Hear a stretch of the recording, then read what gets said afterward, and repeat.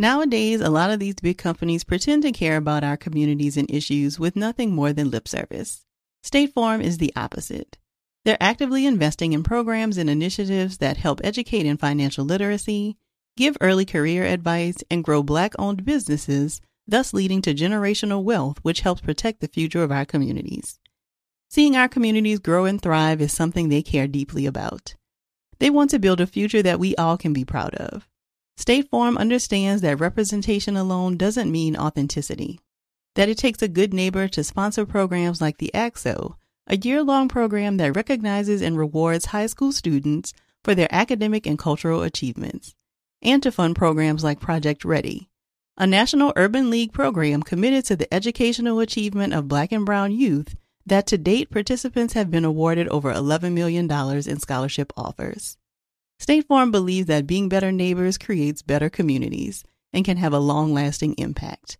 Like a good neighbor, State Farm is there. Hey ladies, it's Dr. Joy. As women, we put our hearts into everything.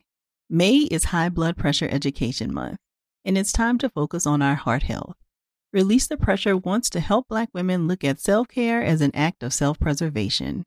During High Blood Pressure Education Month, let's help get to our goal of 100,000 Black women putting their hearts first and learn more about their heart health. Visit iHeartRadio.com/RTP for a chance to receive a $1,000 gift card to take care of yourself and prioritize your heart health. That's iHeartRadio.com/RTP. I've seen quite a few videos on social media recently of young women soliciting help in finding the perfect dress for graduation. Might I suggest you add Macy's to your list? They have lots of options for dresses that will transition perfectly from under your gown to that incredible dinner with family after the ceremony. Check out options from brands like On 34th, Michael Kors, DKNY, and many more. Shop at Macy's.com or in-store. You may have heard that most people who are Black have O-type blood. O is commonly needed for emergencies. But did you know 1 in 3 of us is a match for patients with sickle cell disease? Regardless of blood type, every day our blood saves lives and eases the pain of those living with sickle cell. Donate blood at Red Cross to help save a life. Black excellence is in our blood.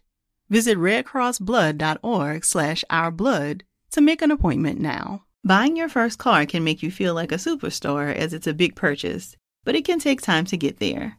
Intuit is the financial platform that helps everyday people prosper. Whether you're trying to manage your money or trying to run a business, Intuit gives you the confidence to take control of your finances so you can live your best life. Intuit helps you take control of your finances through products like TurboTax, Credit Karma, QuickBooks, and MailChimp. Intuit has helped 100 million people live their best financial lives. Visit Intuit.com, Intuit.com to start living yours. Let's get into it. Support for today's episode comes from Clorox. When it counts, trust Clorox. The same way we trust essential workers to provide the care they give to us, our families trust us to give them a safe and protected home. Our community heroes trust Clorox to keep places like hospitals and grocery stores disinfected. So I know I too can trust Clorox to provide my home with a safe environment and a home we can all enjoy. That's why I trust Clorox regular bleach. By mixing a 1/3 cup of Clorox regular bleach with 1 gallon of water, when used as directed on hard, non-porous surfaces, it kills 99.9% of germs and bacteria on a variety of surfaces, from our kitchen floors to the countertops to bathroom tubs and, of course, our laundry whites. I know I can count on Clorox disinfecting products to give myself and my family the best home we deserve. With 2 little ones, there's always something to wipe down. We use Clorox wipes often on our countertops and appliances and to clean up spills from the floor. Especially right now, it's important to think about all the small ways we can keep our spaces as safe as possible. When it counts, trust Clorox. Support for today's episode also comes from Theragun. If you're like me, any stress you might be experiencing shows up as tension somewhere in your body. For me, it tends to be in my back. Massages haven't been an option this year, but thank goodness I've been able to use the Theragun. Theragun is the handheld percussive therapy device that releases your deepest muscle tension using a scientifically calibrated combination of depth, speed, and power. And now it's as quiet as an electric toothbrush. That's because the all-new Gen 4 Theragun has a proprietary brushless motor that's so quiet you'll wonder if it's on, while you soothe your aching muscles with its signature power, amplitude, and effectiveness. I've been using it on my back and hamstrings a couple of times a week, and it really makes a difference. I notice less tension after using it, and when I use it closer to bedtime, I find that it helps me to fall asleep easier as well. It makes a great addition to your nighttime routine. If you've been holding tension in your body, consider trying Theragun for 30 days. There's no substitute for the Theragun Gen 4, with an OLED screen, personalized app, and the quiet and power you need. Prices start at $199. To grab your Gen 4 Theragun today, go to theragun.com/TBG right now. That's theragun.com/TBG. Now let's jump into the show.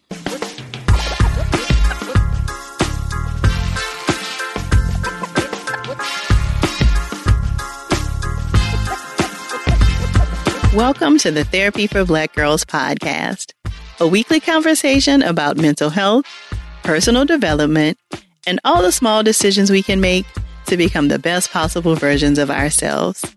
I'm your host, Dr. Joy Harden Bradford, a licensed psychologist in Atlanta, Georgia. For more information or to find a therapist in your area, visit our website at therapyforblackgirls.com. While I hope you love listening to and learning from the podcast, it is not meant to be a substitute for a relationship with a licensed mental health professional.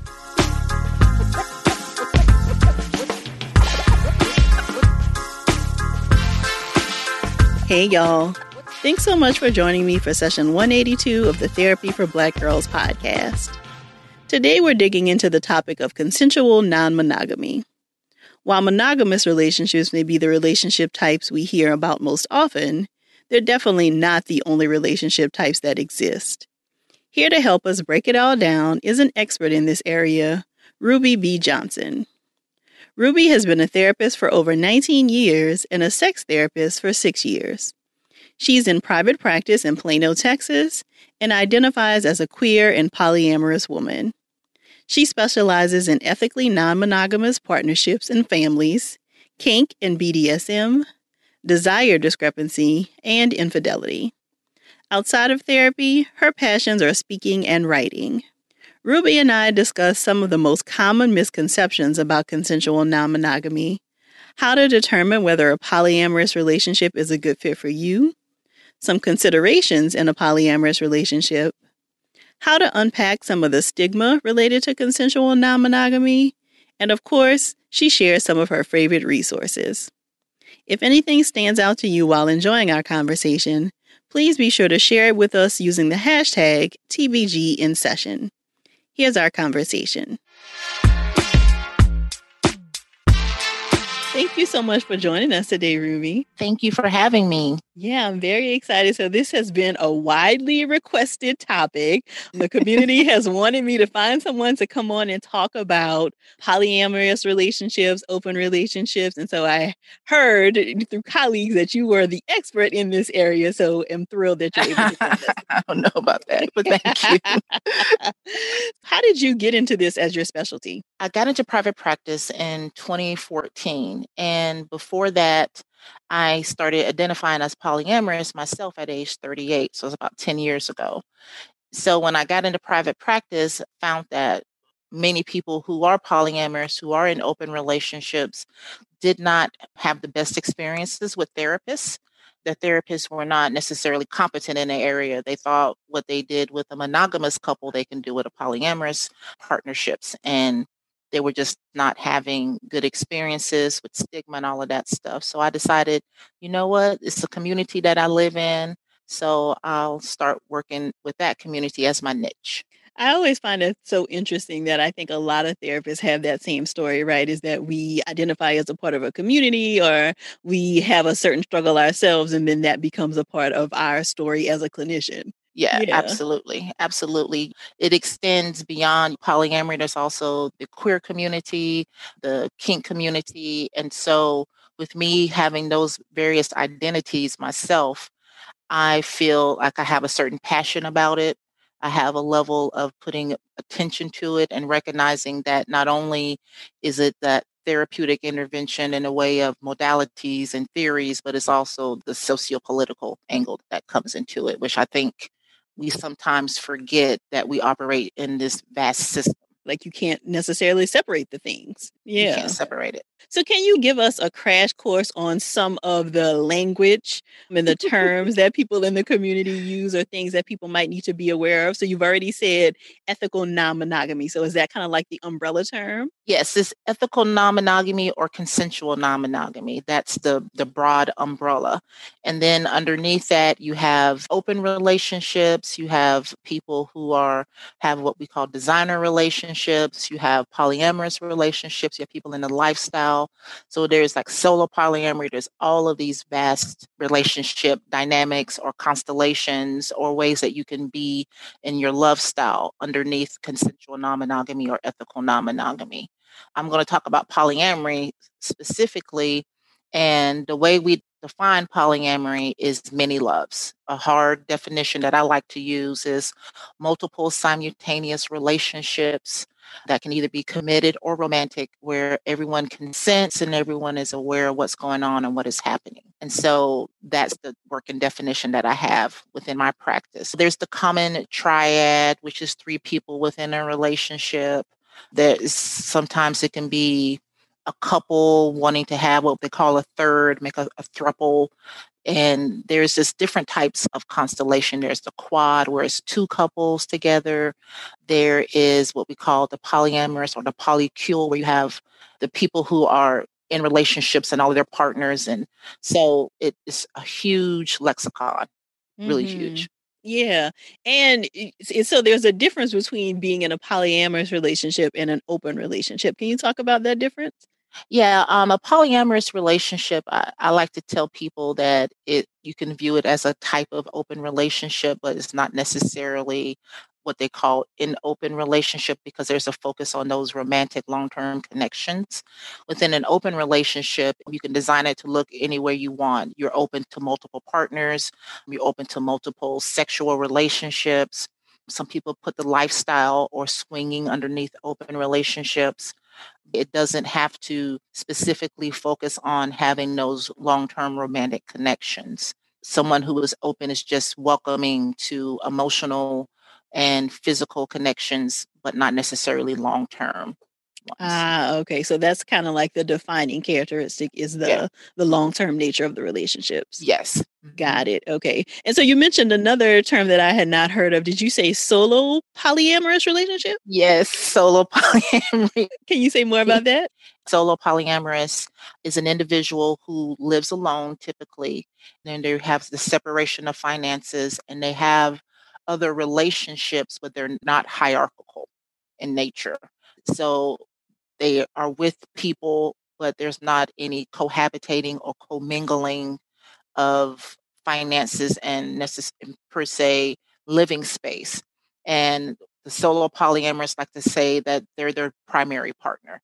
They're the one that they're in a primary relationship with. They come first and then they have the other relationships around them. Got it. Okay. And you mentioned the term designer relationship. Is that just kind of designing what you would like your relationship to look like, or is that something different? Okay. Yes, that's designing what you would like your relationship to look like. There's all types of ways that people do relationships. I have clients who they have what we call social monogamy, and how they present to the world is as a monogamous couple with family, etc. But what they do outside of that, they don't have physical monogamy. They have other outside relationships or friends with benefits or hookups, but it doesn't disrupt the social representation of who they are as a family or as a couple. And so you have that way that you can design your relationship to look like that. There's a great book called Designer Relationships by Mark Michaels and Patricia Johnson. And they actually talk about in that book how you can define what you want your relationship to look like and some parameters and ideas on how to do that. Got it. And I am curious to hear, Ruby. So you said that you began to identify yourself 10 years ago as being in or wanting to be in a polyamorous relationship. Can you give us a sense of the timeline for like when this became something that more people were talking about? Because basically what you're saying is that relationships don't have to look just one way. And I think when you say it, it seems really like, yeah, duh, like they can look however we want. But of course, societally, that is not how it has been. So at what point did this become something that more people were talking about and exploring? I would say over the last decade and a half, it has become. Back when I was 38, so that was like 2010, 2011, somewhere around there. Polyamory wasn't in my preview. I didn't know what the term was until I met this person that I started dating and they introduced me to it. And so over the last decade, the prevalence, the visibility, the representation of polyamory has shifted. There was a whole lot of stigma attached to actually what it was. Like, was it polygamy? Was it always about a couple wanting to find a third? And so it was viewed with a whole lot of stigma. But slowly over the last decade, we've had people come out with more books. We have folks like this doing more interviews on podcasts. And so it's started to become seen as a viable relationship choice other than monogamy. And so I would say it has increased over the last decade. Got it. Got it. So what are some of the common myths that you hear, Ruby, related to ethical non-monogamy? Probably tons. Yes. One of them is that it's all about sex. And it's not all about sex when it comes to polyamorous relationships. So that's the one I'm going to focus on there. But also, there are some aspects where it is about sex, but that is in the lifestyle. So it's important that we separate the lifestyle or swinging from polyamory. But sometimes people conflate the two together. And so one of them is that it's all about sex, which is not true. Sex is a part of it, but it's more about the relational and emotional connection. Another one is that people who are polyamorous are non-committal. That means that there's a struggle with committing to one particular person. And so it's not necessarily non-committal. It's the way we do commitment is different. It's not commitment to one person without being able to commit to another person. It's a lot more broad in the definition of commitment. Another one is that people who polyamorous were full of disease.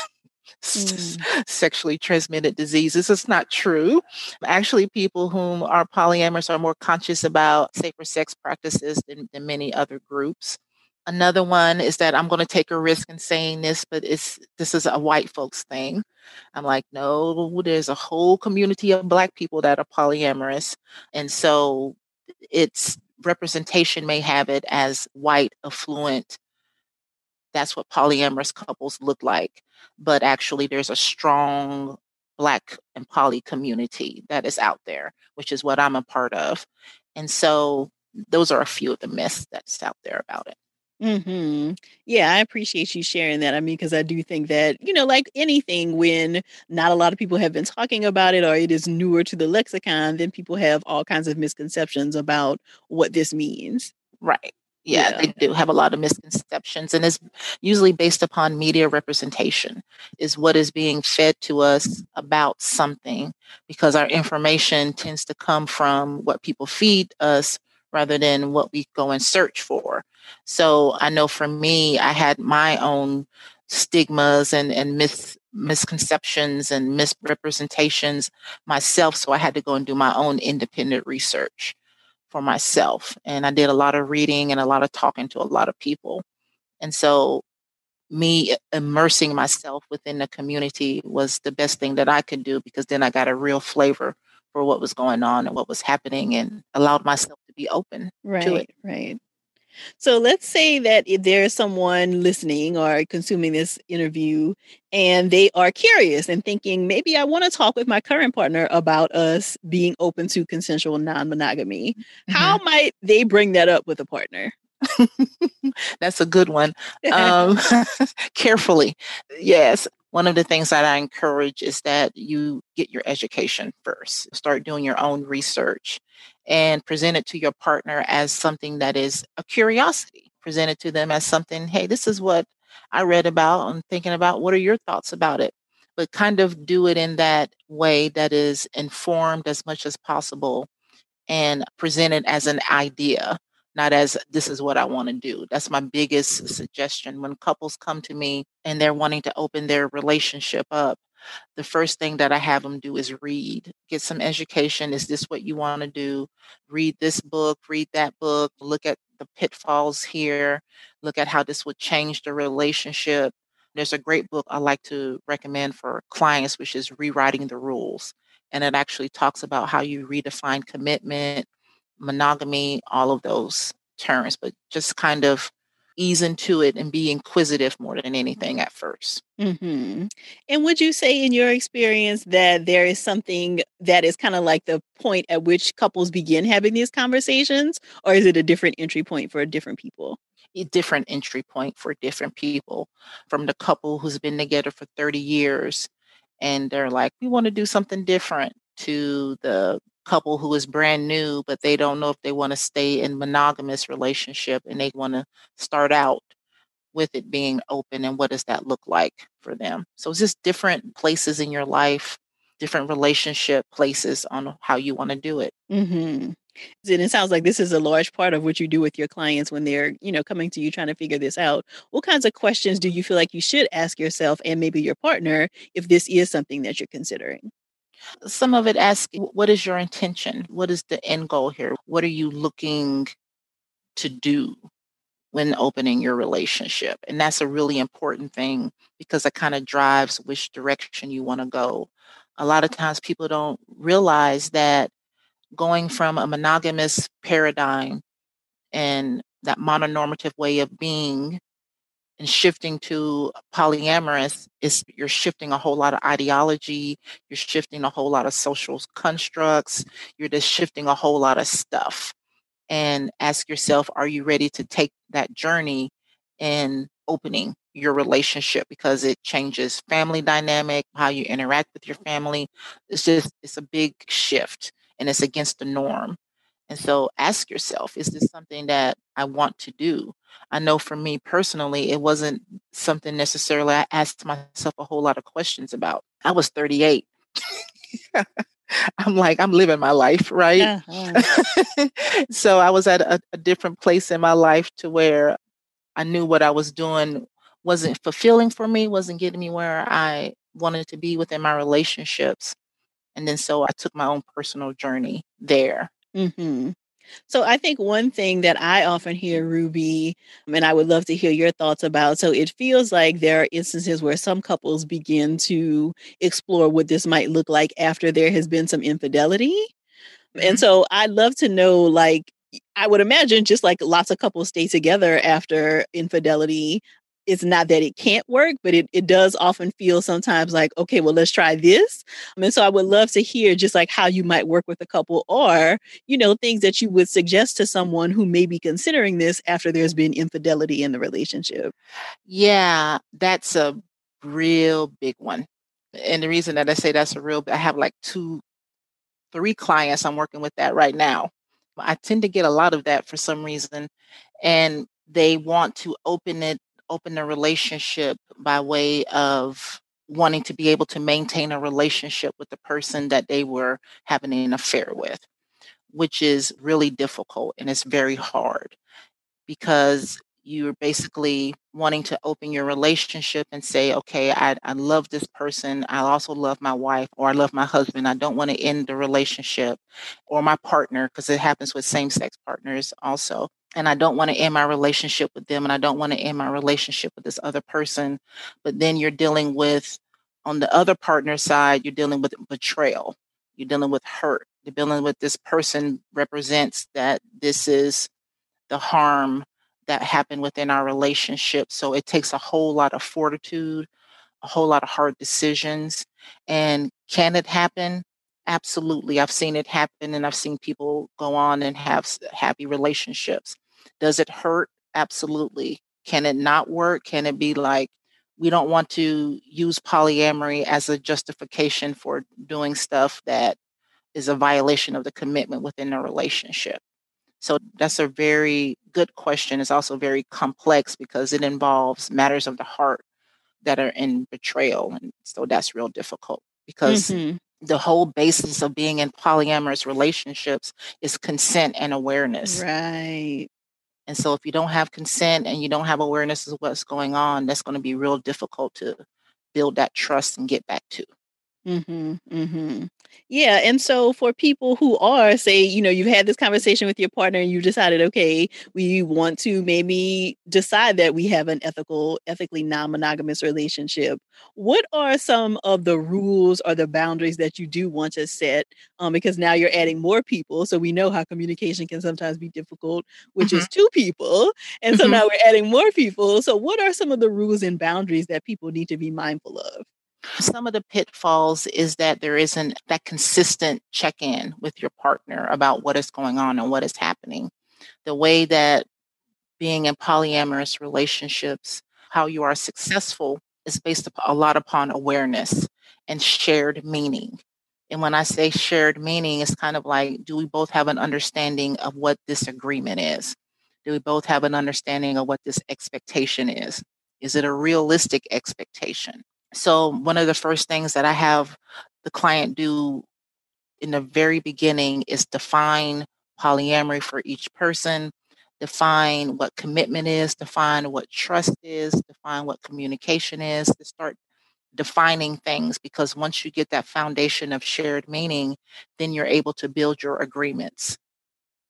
Then you're able to build the agreements of, when do I let you know that I'm interested in someone? Do I tell you from the jump that I'm interested, or do I tell you when I start flirting? Those types of things. How often are we going to have our meetings as a couple? What are going to be our sacred moments together?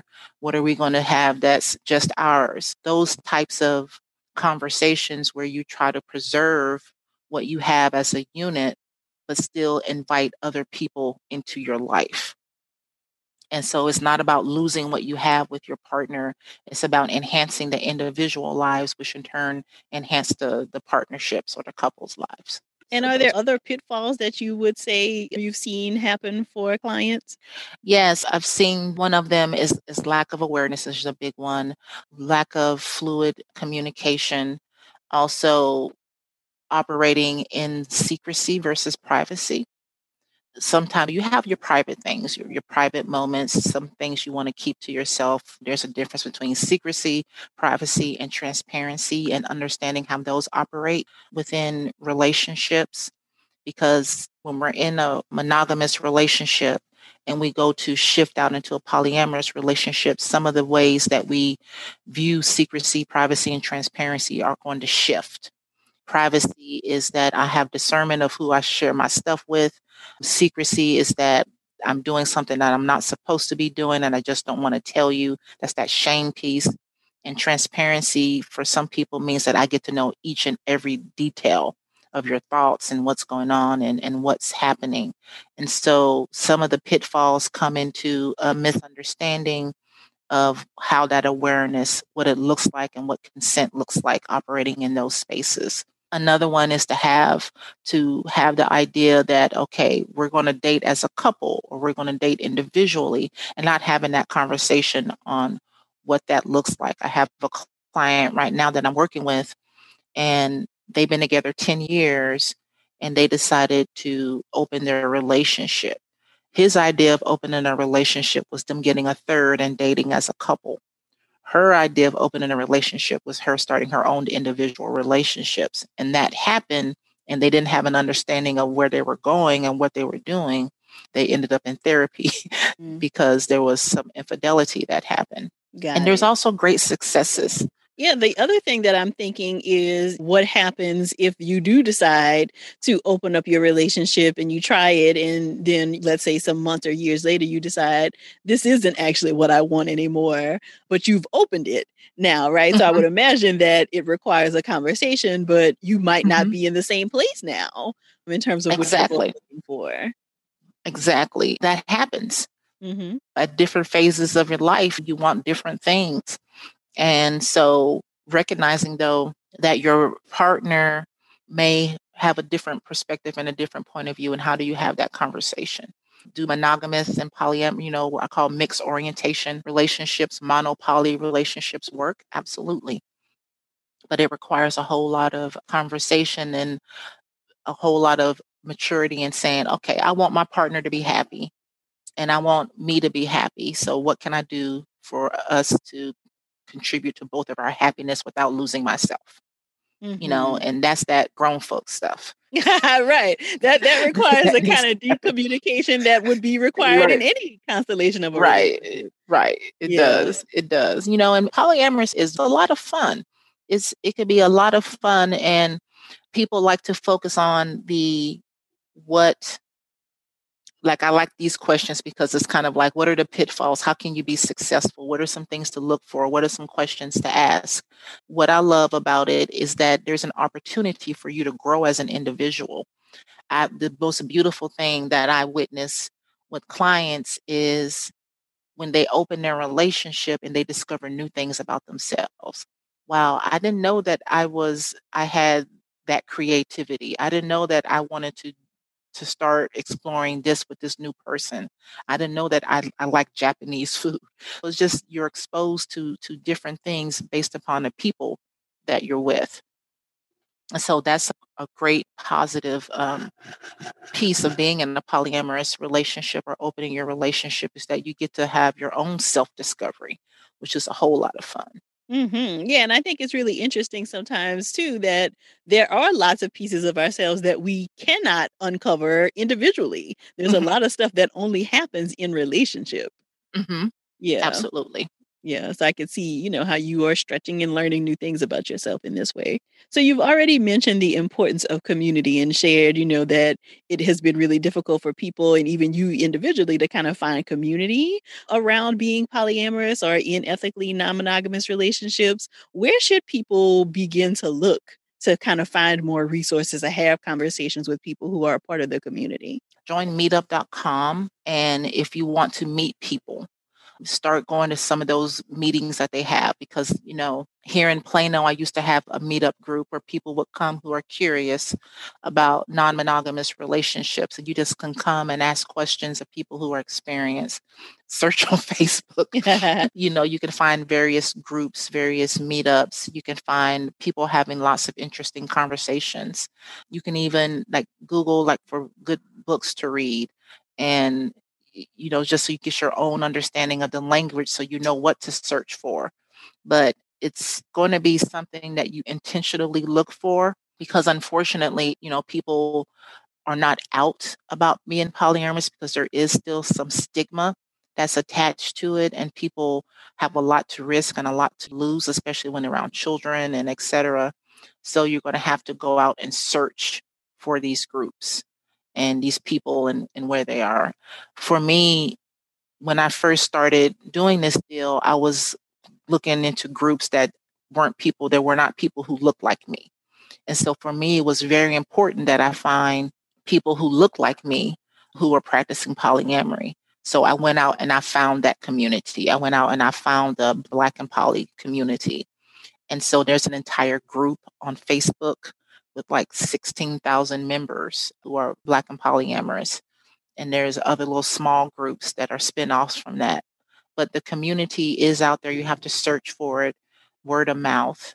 But you're not alone if something that you're curious about. So you mentioned another term, Ruby, that I hadn't heard before in terms of a couple maybe being socially monogamous, where maybe they are outwardly to family and friends monogamous, but then, in private are having very different kinds of relationships. And so I'm Mm-hmm. curious to hear if you do, though, want to share this with friends and family, how do you have those conversations? Yeah, the thing is, in having those conversations, you can't really protect people from their discomfort.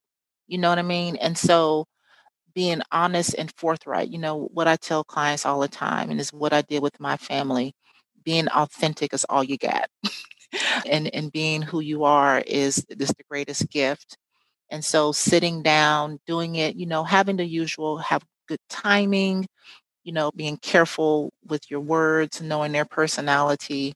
But it's up to you when, where, and how you want to disclose to your family, and recognizing that everyone is going to support you in some of your life choices and decisions that you make. And there's different types of ways of being monogamous. I mentioned socially monogamous. There's also emotionally monogamous. There's physically monogamous. And there's just different ways that some people, they don't necessarily have to be sexually monogamous, but they want to be emotionally monogamous. And so some people, explaining that to family members may not be something that's necessary for them, because it's not an emotional connection. But for some people it is, because they may want to bring someone who they're physically having a relationship with to an event. It just depends. Just depends. Yeah, yeah. So you mentioned also just the stigmas that lots of people still have related to non-monogamous or ethically non-monogamous relationships. How do you go about unpacking some of these stigmas that you might have? I mean, all of us have grown up, like we talked about, in a society where this was not something that lots of people were talking about. So I would imagine lots of us have stigmas that we need to unpack related to this. Oh yeah, we a lot of us do. It's that internalized bias, that you have your own internalized phobias and isms and fears around it. And it's because there was such a fear that was put into us that someone is threatening our relationship at all the time. It's that fear. And so a lot of the unpacking that I do with clients is centered around fear. What are you afraid of? What are you afraid of losing? Are you fearful of abandonment? Are you fearful of being rejected? You kind of get to the source of where that stigma is coming from. Is it rooted in those particular fears? Also, it's rooted in the appearance. You want to have the appearance of the heterosexual couple with 2.2 kids in the house and all of that, and what is going to mix up that American dream. And that can be a stigma, because stigma is designed to keep you in place, keep you running with the social norm of what it's supposed to look like, what it's supposed to be, when there's no such thing as a norm, actually. Yeah, I mean, it can, again, look however we decide we want it to look. Mm-hmm. So something else you mentioned, Ruby, is that a lot of our ideas, of course, about relationships come from media. Do you feel like there have been any examples that have done a really good job of portraying ethical non-monogamy well? That's a good question. And I can't think of the documentary right now, and I will send it to you later. There's a documentary done with Evita Sawyers. She's a polyamorous coach, and that was a good representation of it. There's a show called Wanderlust that was on Netflix, which is a good representation. So there's been a couple of documentaries and a couple of series done that actually nailed it really well on, the basics of what opening a relationship looks like, and how it doesn't have to look like the male, female dynamic. It's a lot more than three people. It's an actual family that's involved. And that's what I liked about those representations. But when media has it represented, like in the show Insecure, you know, they had it represented as something that was basically infidelity in that show, the show Insecure. It wasn't represented that well. There's another, God, was it Love and Hip Hop? Look, I'm older, so there's I think it was Love and Hip Hop. Someone told me they had it misrepresented, not represented very well. And so that's the big thing for me, is that these popular culture is so powerful for individuals and how they do relationships. They get their ideas of how to be in relationships from popular culture. What it looks like is very important, in that we're representing it as something that is a viable relationship choice. Hmm. Yeah, and I am interested to check out the documentaries that you shared because I do think when we see it in popular culture, you never really see the conversations around Mhm. boundary setting, right? And like these Right. are the things that we're keeping for our primary relationship, and this is what our other relationships are going to look like. Like you don't typically see those conversations. No, you don't. You don't see conversations around boundaries and agreements, period. Other than, there's conversation around use a condom, that kind of stuff. Hmm. But there's not conversations around the emotional and mental aspects of opening your relationship because it's a mental thing. Hmm. It's you going against the grain of what has been indoctrinated within you on what relationships look like. For me, I grew up with, one of the things my mama used to say was that you better keep your man satisfied at home or he's going to go find it somewhere in the streets. That kind of stuff, you Hmm. know, Hmm. that Yeah. kind of stuff. And for me to go against, saying, well, it's okay if he goes and finds something else in the street. Right, because it would have been a discussion. It would have been a discussion. Yeah. You know, the That other happened. thing, as I'm thinking about it, Ruby, I would imagine that a lot of what needs to be unpacked and undone related to people who are considering this is the sense of possessiveness that comes with, sometimes Mhm, being with a partner, right? Like just the idea that they're talking to someone else or like, mhm. what are y'all saying? And, is this still special? How do you work with someone to kind of begin to unpack some of that? Oh, now that's the biggest conversation.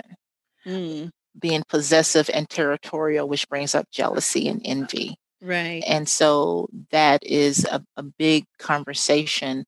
And you really have to get down to the root of, and unpacking that. What do you fear you're going to lose or miss out on? That FOMO, fear of missing out. Mm-hmm. What is it that is this person being with this person? What is it saying about you? Do you feel like you're not enough? Do you feel like your partner is wanting to be with someone else because they're comparing them to you? Like you're not doing this, so I'm going to go get it over here. And it's those types of competition. It's possessiveness, it's being territorial, which brings on the jealousy and the envy. And so having conversations around those three things are really important. And we have a term for that. It's called polyagony because it can be agonizing for people to Mm. share their mate, to feel displaced within a relationship. So the emotional shift, that primal panic that happens with the idea that your mate is going to see someone else, that is, I think, the biggest conversation that we have in the very beginning. Hmm. Yeah, and I would imagine, like with a lot of things, like you can talk about stuff and then it's very different in practice, Right, right? right, So I would imagine there's a conversation kind of leading up to opening the relationship and then continuing conversations as it right, continues. right. Yeah. Exactly. Because theory and practice are two different things. Exactly. Right, right. So we're going to take a quick break and then come back with some community questions. We all know the importance of physical fitness, but for most of us, there's no class on inner fitness. Life coach and star of the OWN network drama Queen Sugar, Tina Lifford sure didn't have a class, which is what led her to write the Little Book of Big Lies. A blend of personal anecdotes and meaningful practical advice, this little book will change your life, and we're offering our community a discount. Head on over to harpercollins.com and use the code Therapy for Black Girls for 20% off and free shipping on the Little Book of Big Lies. It's available in ebook, audio, and print now wherever books are sold. So, Ruby, we do have a couple of questions submitted from our community members that we would love for you to weigh in on. So, the first question is, how do you manage being polyamorous in a pandemic? Oh, that's an awesome question. I've been having that question a lot. I bet. With creativity, for those who have established relationships already, that's been a lot of fun. Just, recognizing that a lot of the communal aspects and the physical connection that is involved within polyamorous relationships and keeping them nurtured, there's more creativity that happens And so there is a lot of people who feel touch deprived, because if you're solo polyamorous and you're living alone and you're not having anyone with you, and you're used to going to your mate's house or seeing them, and then you don't have it, there's that level of isolation and being creative and creating low risk connections. For those in established relationships, is having to break down barriers and boundaries and then build new ones in different ways. And so in itself, it has brought some challenges. Some relationships haven't survived because you get an opportunity to figure out, what is our relationship based upon? But I think it has created a new shift in how we do relationships overall as a society, but especially in polyamorous polycules, because I have a client who they hadn't seen their partner. They're used to seeing their partner every weekend, but haven't seen them in 3 months, and the sadness and the grief that comes from not, being able to see their partner, and then leaning on another partner for help with that, but then they're feeling their sadness and their own grief.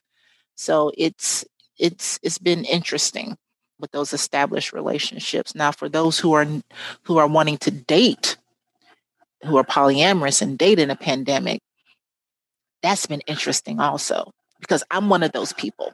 I have not met anyone in person at all because my mom is sick. So I don't risk anything when it comes to her. But for individuals who are establishing new ways of connecting, there's new creative ways of online dating, which I'm sure y'all have talked about since in your podcast before. But there is a lot of community being built around, speed dating. I mean, there's entire events that happen in the poly community about still building connection, because we are a community that knows how to do long distance relationship well. We already have that skill set. And so how do we expand on that skill set in a time of a pandemic and in a time of emergency?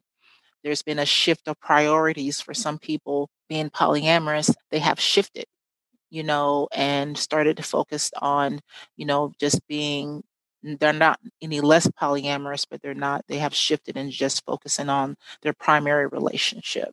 That's a very complex thing. Typically, when I have the conversations, I've been doing podcasts with people, having conversations about being Black, polyamorous, and in a time of uprisings. I work a lot with, this is probably too much information, but I work a lot with people who are involved in frontline uprisings, BYP, BLM, and within those communities, polyamory is a natural.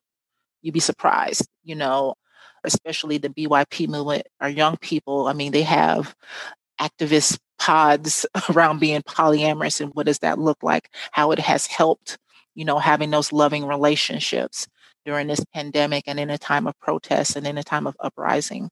So that is a podcast in itself, talking about ways within communities the pandemic has strengthened and revealed a whole lot. That is interesting. I appreciate you sharing that. And I would imagine, I'm actually not surprised, because I think young people just, they're younger, so they are not as caught up in all of the ideas about what relationships have to look like anyway. Right. I think they feel much freer to kind of, describe and be in relationships in the way that they choose. Right. It's a beautiful thing to watch how leaning on multiple loves within these times have actually been a great asset for many people.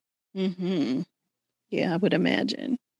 So a second question we have, and I think you kind of touched on this, but want to be sure the question is answered. Can someone identify as polyamorous and be in a monogamous relationship, but have polyamorous relationships outside of it? Yeah, you can. I call that the mixed orientation relationship is what I'm hearing. Is that, they're polyamorous, they're dating someone who is monogamous, but they still want to have other polyamorous relationships. Yes, that is possible.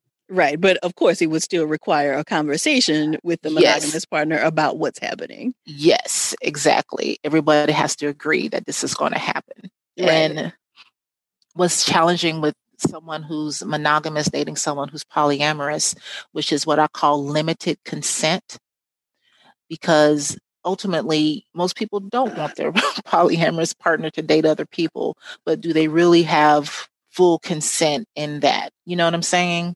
There is a limitation to their consenting, but it's like a limited consent in that their partner is going to do what they're going to do. And if they want to be with that partner, they're going to have acceptance of who that partner is. Okay. Got it. Yeah. Yeah. So, but still, even though I don't want people to get that confused into like a manipulation kind of thing, because I don't think that's what it is. Oh, no, it's not manipulation. And not like a ultimatum, right? Like it's an understanding, like, yeah, I don't really love this, but I love you, kind of like you talked about earlier. I want you to be happy, and so I'm giving limited consent to this. Yes. And that is it. There's no coercion. Right. It's not about power dynamic. It's about, I love you and I want to support you, and I do have a choice if I want to be in a relationship with you. And that's the thing. Yes. Got it. That's the differentiation. Okay. So Ruby, you have already given us some great resources. So you mentioned Designer Relationships and Rewriting the Rules. Are there other favorite books that you have that you find yourself recommending pretty frequently? More Than Two is another good book I like to recommend, and Opening Up is another good book. More Than Two is by Eve Rickard and Franklin Vo. Opening Up is by Tristan Taormino. Love's Not Colorblind is the only book, well, not the only one, there's one other person. It's written by a Black man. There's very few Black authors on polyamory. And so that's Love's Not Colorblind, and it's written by Kevin Patterson. So those are some books that I like to recommend. Okay. And any other documentaries or podcasts that you suggested? Yeah, I would like to send you the names of those documentaries. Got it. But the podcasts include Monogamish, which is with Jen, Jhen. And there's another one called Normalizing Non-Monogamy. There's Multi-Amory, and one more, which is Poly Weekly. So Poly Weekly? Okay. Podcasts. Perfect. And we will include all of those in the show notes. So if somebody wants to learn more about you and your work, would you share your website as well as any social media handles you like? Yes. My website is inamorata.me. That's INAMORATA.me. And you can find me at Black Sex Geek on Twitter, Instagram, and Facebook. Also, I run a conference called Poly Dallas Millennium. It's our 5th year, and it's a polyamorous conference that centers folks of color who are non-binary, trans, and genderqueer. And our next one is November 6th through the 8th, and it's online. It's Open to Love, the virtual experience, and you can go to polydallasmillennium.com for that one. Perfect. Well, thank you so much for sharing with us today, Ruby. I really appreciate it. Thank you so much. That was a lot of fun. I'm so glad Ruby was able to join us for today's conversation. To learn more about her practice or the resources that she shared, be sure to visit the show notes at therapyforblackgirls.com/session182. And be sure to text 2 sisters that might enjoy this episode right now. If there's a topic you'd like to have covered on the podcast, please submit it to us at therapyforblackgirls.com/mailbox. And if you're looking for a therapist in your area, don't forget to check out our therapist directory at therapyforblackgirls.com/directory. If you want to continue digging into this topic and connect with some other sisters in your area, come on over and join us in the Yellow Couch Collective, where we take a deeper dive into the topics from the podcast and just about everything else. You can join us at therapyforblackgirls.com/YCC. Thank y'all so much for joining me again this week. I look forward to continuing this conversation with you all real soon. Take good care.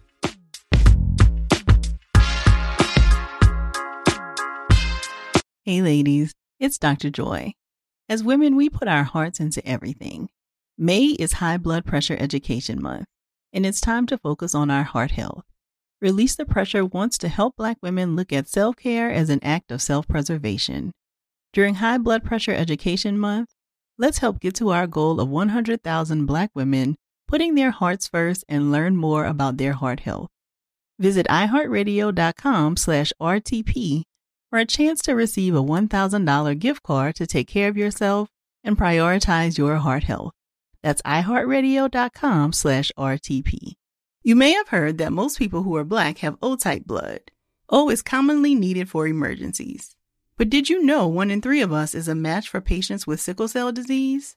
Regardless of blood type, every day our blood saves lives and eases the pain of those living with sickle cell. Donate blood at Red Cross to help save a life. Black excellence is in our blood.